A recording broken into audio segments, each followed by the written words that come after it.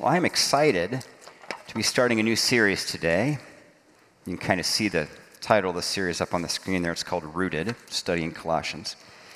And I'm gonna do just a little intro kind of thing, and then we'll read the passage for the day. But before we dive in, on my way into church today, I saw Brother Sam. If you're a Fifth Church regular, you know who I'm talking about. We can't use his real name here because we're online.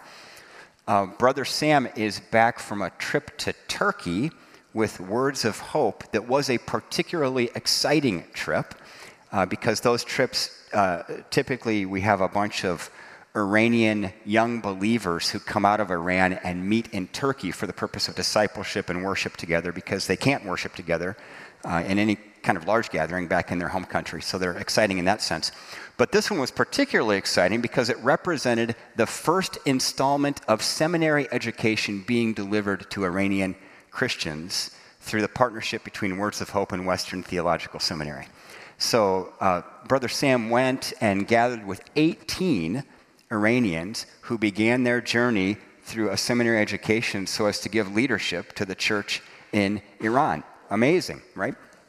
If that's not cool enough, after that gathering, there was a regular gathering with young believers coming out of Iran to Turkey, and there were 12 people baptized from that gathering, which is, there are always a few baptisms, but like 12 is like, sweet, Lord, this is awesome. So thank you, Lord. Thank you, Brother Sam, for your fine work in leading the Persian ministry of Words of Hope and your heart for evangelism. To the scripture, Colossians.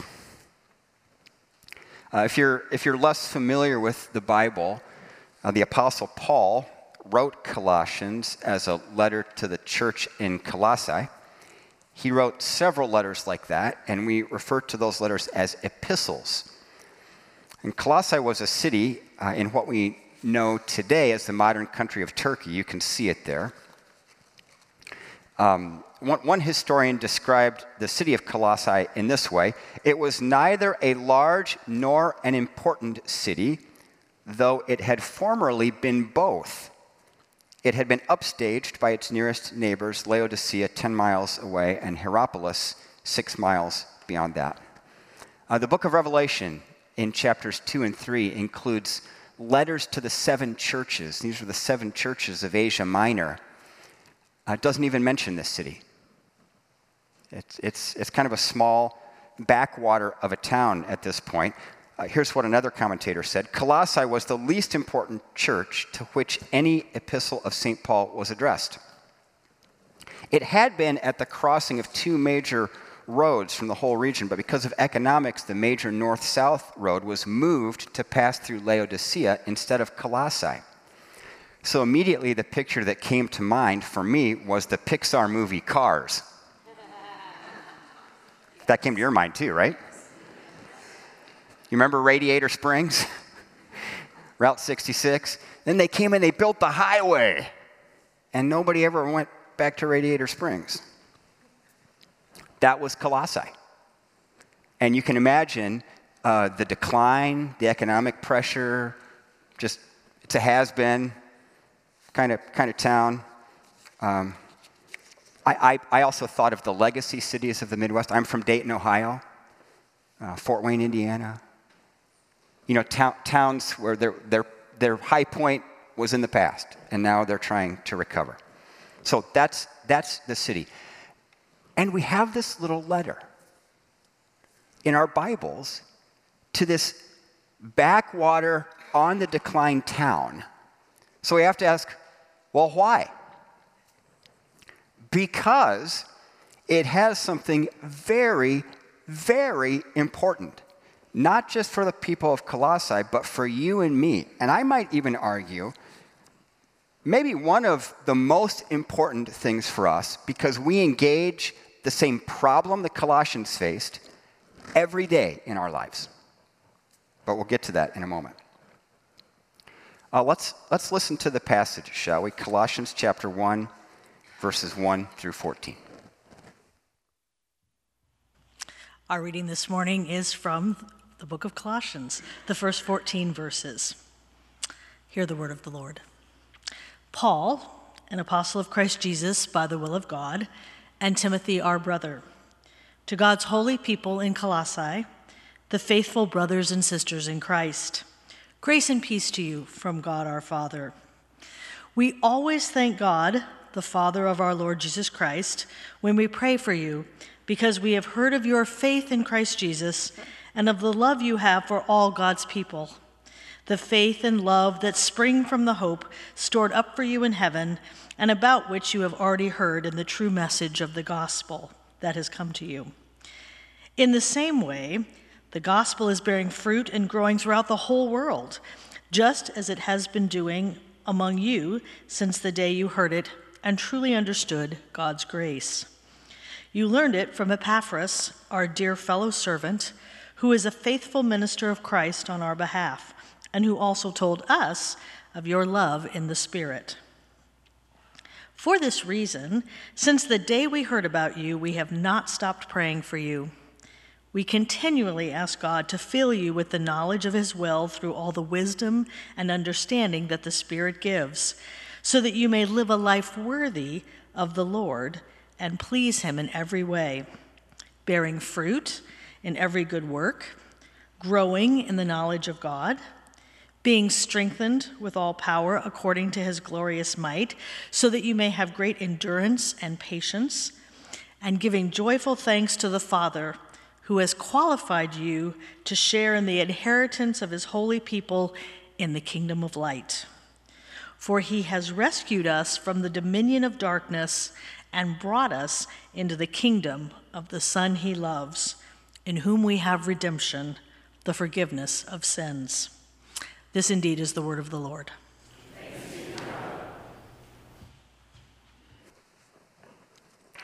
So it's pretty clear that Paul wrote this letter to Colossians to address a problem about which he was concerned, a threat even. But interestingly, Paul never refers to a particular false teacher or false teachers, nor does he describe very, very clearly just what the false teaching is. This is in contrast to some of the other letters he wrote to churches where something is named, like the problem is named very specifically. So we have to kind of piece together why Paul was writing. What was his concern? What was he addressing?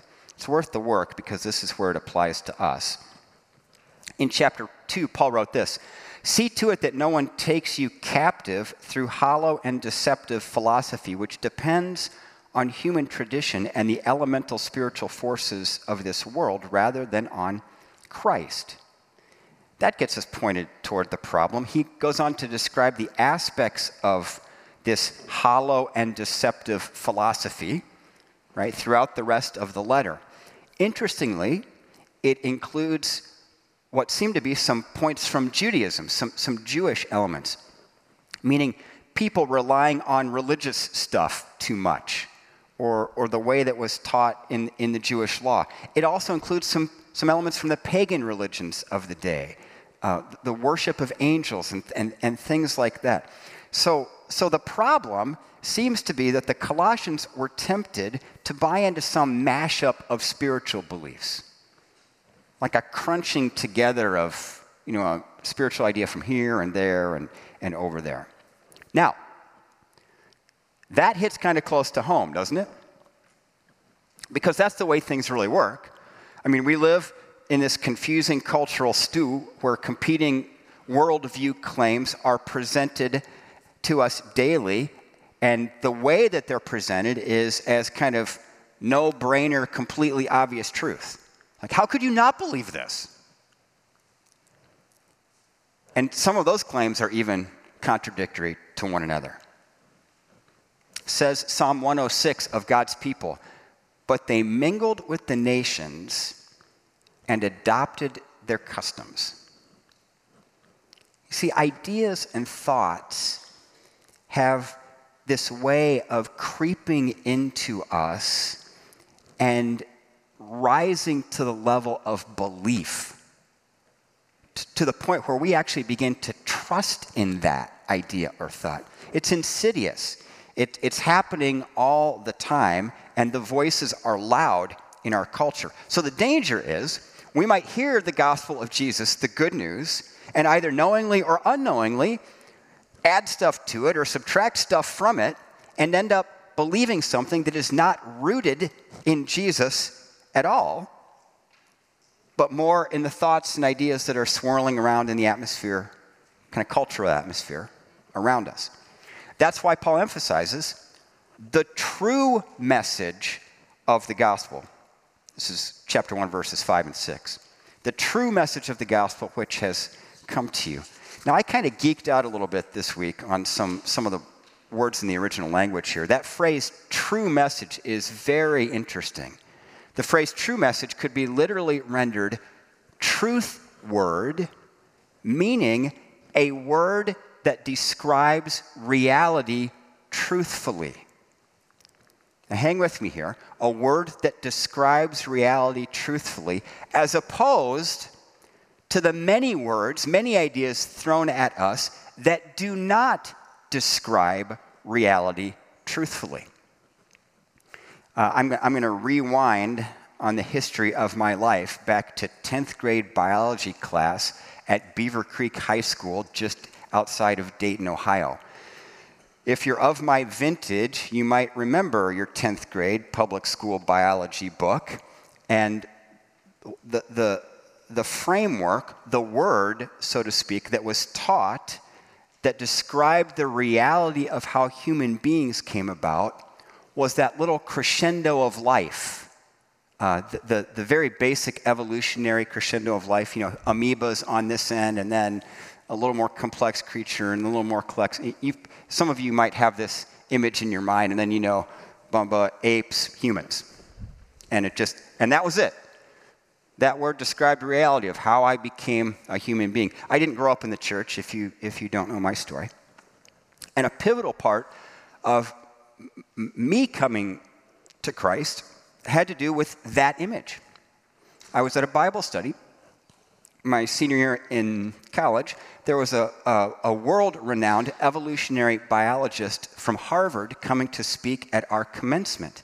I thought the Bible study leader was just going to shred this guy, but he didn't. Instead, he fostered this wonderful conversation about how that man, as far as I know, not a person of faith or follower of Jesus, had to grapple with the fact that that little crescendo, amoeba to human, does not match the fossil record. So in this conversation at that Bible study, I came to understand that even a secular evolutionary biologist from Harvard, and evidently, I learned, everybody else who was serious about how evolution takes place doesn't believe that little crescendo thing. I was faced with a crisis because I had been hanging on to a word that I just learned did not describe reality truthfully. So I had to ask, well, how am I here? What's going on? I'll share that whole story some other time. But a word. Words either describe reality truthfully or they don't. And in that sense, there's kind of no gray area, right? And Paul goes on to say to the Colossians that word that describes reality truthfully, quote, has come to you, or literally, is present to you. Now track with me here, right? The implication is that they were passive and that the word that describes reality truthfully had become present to them. Is this echoing for you? It's sounding a lot like Christmas, right? In the beginning was the Word, and the Word was with God, and the Word was God. The Word became flesh, and I love Eugene Peterson's rendition of this, and moved into our neighborhood. The Word became present to us. The Word came to us. Paul went on to say to the Colossians, because of their faith and love that was generated in them, the hope that they had when they heard this true message, this word that describes reality truthfully, they had been praying for them. Since the day you heard it and truly understood God's grace. Right? There was a day when the true message was truly understood. This is really important too, right? The Colossians had heard this word that describes reality, the good news about Jesus, stepping into our place, stepping in front of us to take our sin upon himself such that we might be free. So our substitute, Jesus winning the victory on our behalf, Christ as victor, all these images of what Jesus has done for us. It's good news. God has done for us something that we could never do for ourselves. See, Paul is talking about the true message of God truly understood by people. The true message truly understood. See, the problem that Paul is addressing in this letter is the power of creeping falsehood and the way in which truth and falsehood are in competition in our world. He's talking about the stew in which we live. The stuff we have to discern every day. Because, some of the voices are just whispering in our ear. Some are screaming in our faces. But it is persistent all the time, never ending. Believe this, believe that. You'll be happy if you buy that. Blah, blah, blah. Whoa. It's everywhere. See, the world has a pattern. Actually, Eli quoted this morning, right? Do not conform to the pattern of this world, but be transformed by the renewing of your mind. The world has a pattern, and often that pattern tries to slip into our lives under the radar. All falsehoods are based on lies, right? We all need to be aware of the sneaky ways in which untruths try to creep into what we really believe. And speaking of the devil, Jesus said this, when he lies, he speaks his native language, for he's a liar and the father of lies. So you can start to piece together and see what's actually going on a day-to-day basis with all these falsehoods swirling around, the lies upon which they're based, the way they compete for our allegiance in our inner dialogue. I know that's true of you because it's true of me. We all experience that. Paul goes on about the praying part now. For this reason, since the day we heard about you, we have not stopped praying for you. We continually ask God to fill you with the knowledge of his will through all the wisdom and understanding that the Spirit gives, so that you may live a life worthy of the Lord and please him in every way. Let's not miss the basic truth in that passage. The Holy Spirit gives wisdom and understanding that fills us with the knowledge of God's will. That's all God's doing. One of the roles of the Spirit. So much so that Paul, in his letter to the Ephesians, can say, go on being filled with the Spirit. Keep in step with the Spirit. Walk with the Spirit. With that knowledge of God's will, we are empowered to live a life worthy of the Lord and seek to please him in every way. And it's in our pursuit of God, in listening and responding to him, revelation and response, right? Hearing from the Lord, both looking at Jesus, God's best revelation, reading Scripture, and listening to the Spirit. These are the ways that God speaks. What's the Lord saying to you? What are you going to do about it? How's God getting your attention? When we live in a posture of responsiveness to God's guidance by the Spirit, we begin to experience this kind of life. Bearing fruit in every good work, growing in the knowledge of God, being strengthened with all power according to his glorious might, so that you may have great endurance and patience, giving joyful thanks. I love that. I love that, being strengthened with power according to God's might. That strengthening is experienced as endurance giving and patience generating. Isn't God good? Anybody need endurance or patience?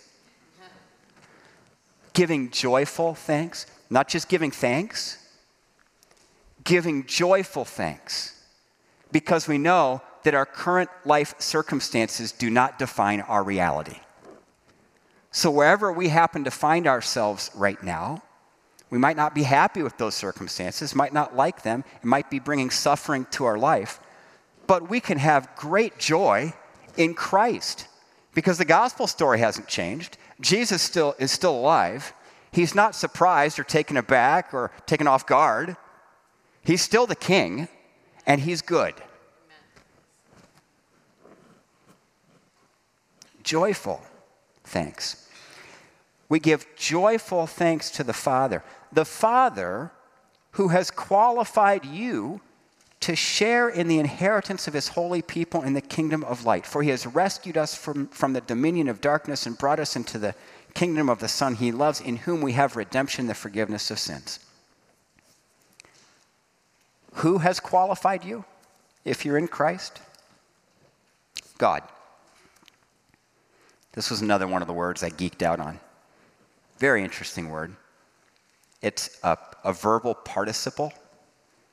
We have verbal participle. I mean, they indicate kind of timing of action. Maybe something happened in the past. Maybe something happened in the past and continues to happen in the present. You know, we have these different grammatical ways of conveying meaning, like what's actually going on here. This is a very interesting verbal form that does not have a direct equivalent in English. So it doesn't refer to the timing of the action. It refers to the action as a simple fact. So the simple fact for the person who is in Christ is that God has qualified you. And the point, I think, is that you can't get qualified in any other way. We don't qualify ourselves. The simple fact is that God qualifies you. That's the whole point of the gospel. You know, in Jesus Christ, God has made you qualified to stand before God, to engage in a relationship with our Heavenly Father right now, despite the depth of our brokenness, and we all are in different ways. We all had different starting points. We all progressed to a different point. I mean, that doesn't matter. What matters is, are you in Christ? And if you are, God has qualified you. Simple fact.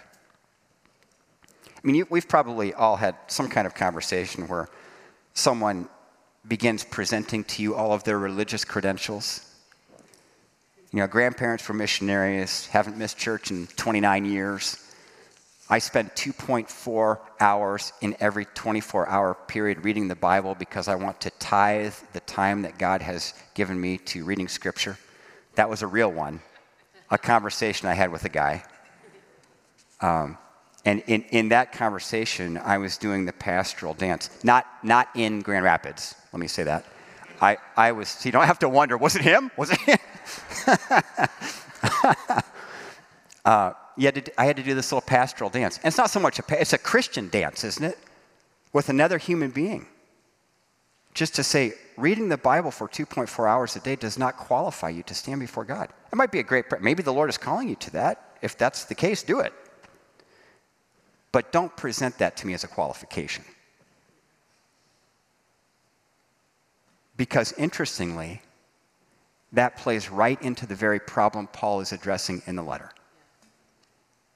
That belief that I can bring with me my own qualification is one of the very hollow and deceptive philosophies Paul is trying to call out.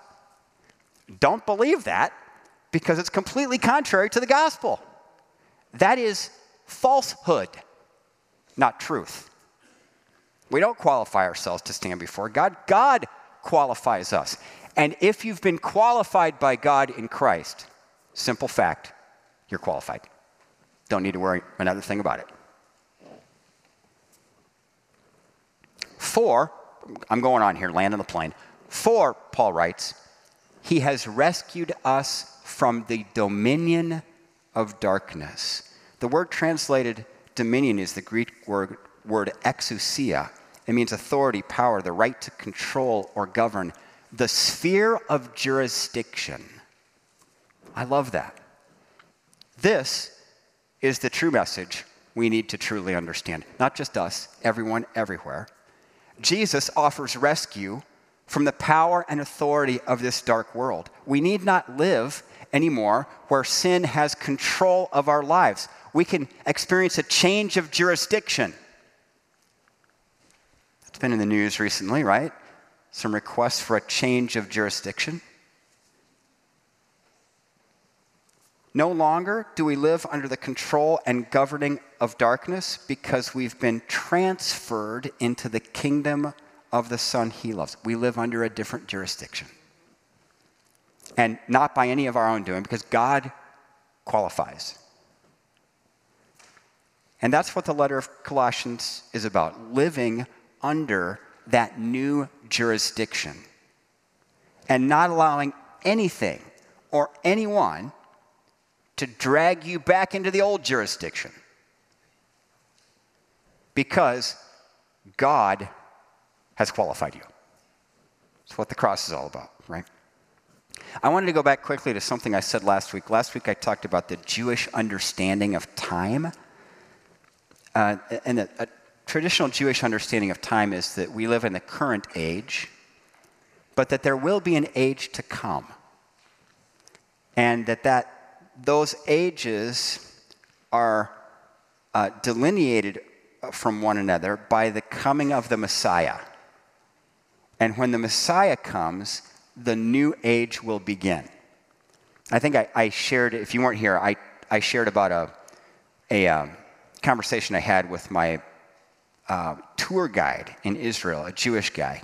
And I was just asking him about, where does he stand with Jesus? How does he think about all this? Because he's on a Christian tour. And he said, look, I just don't believe he was the Messiah because when the Messiah comes, there will be peace. Look around the world. Is there peace? So he had in that mind, go back one, David, would you? He had in mind that. That's his framework, right?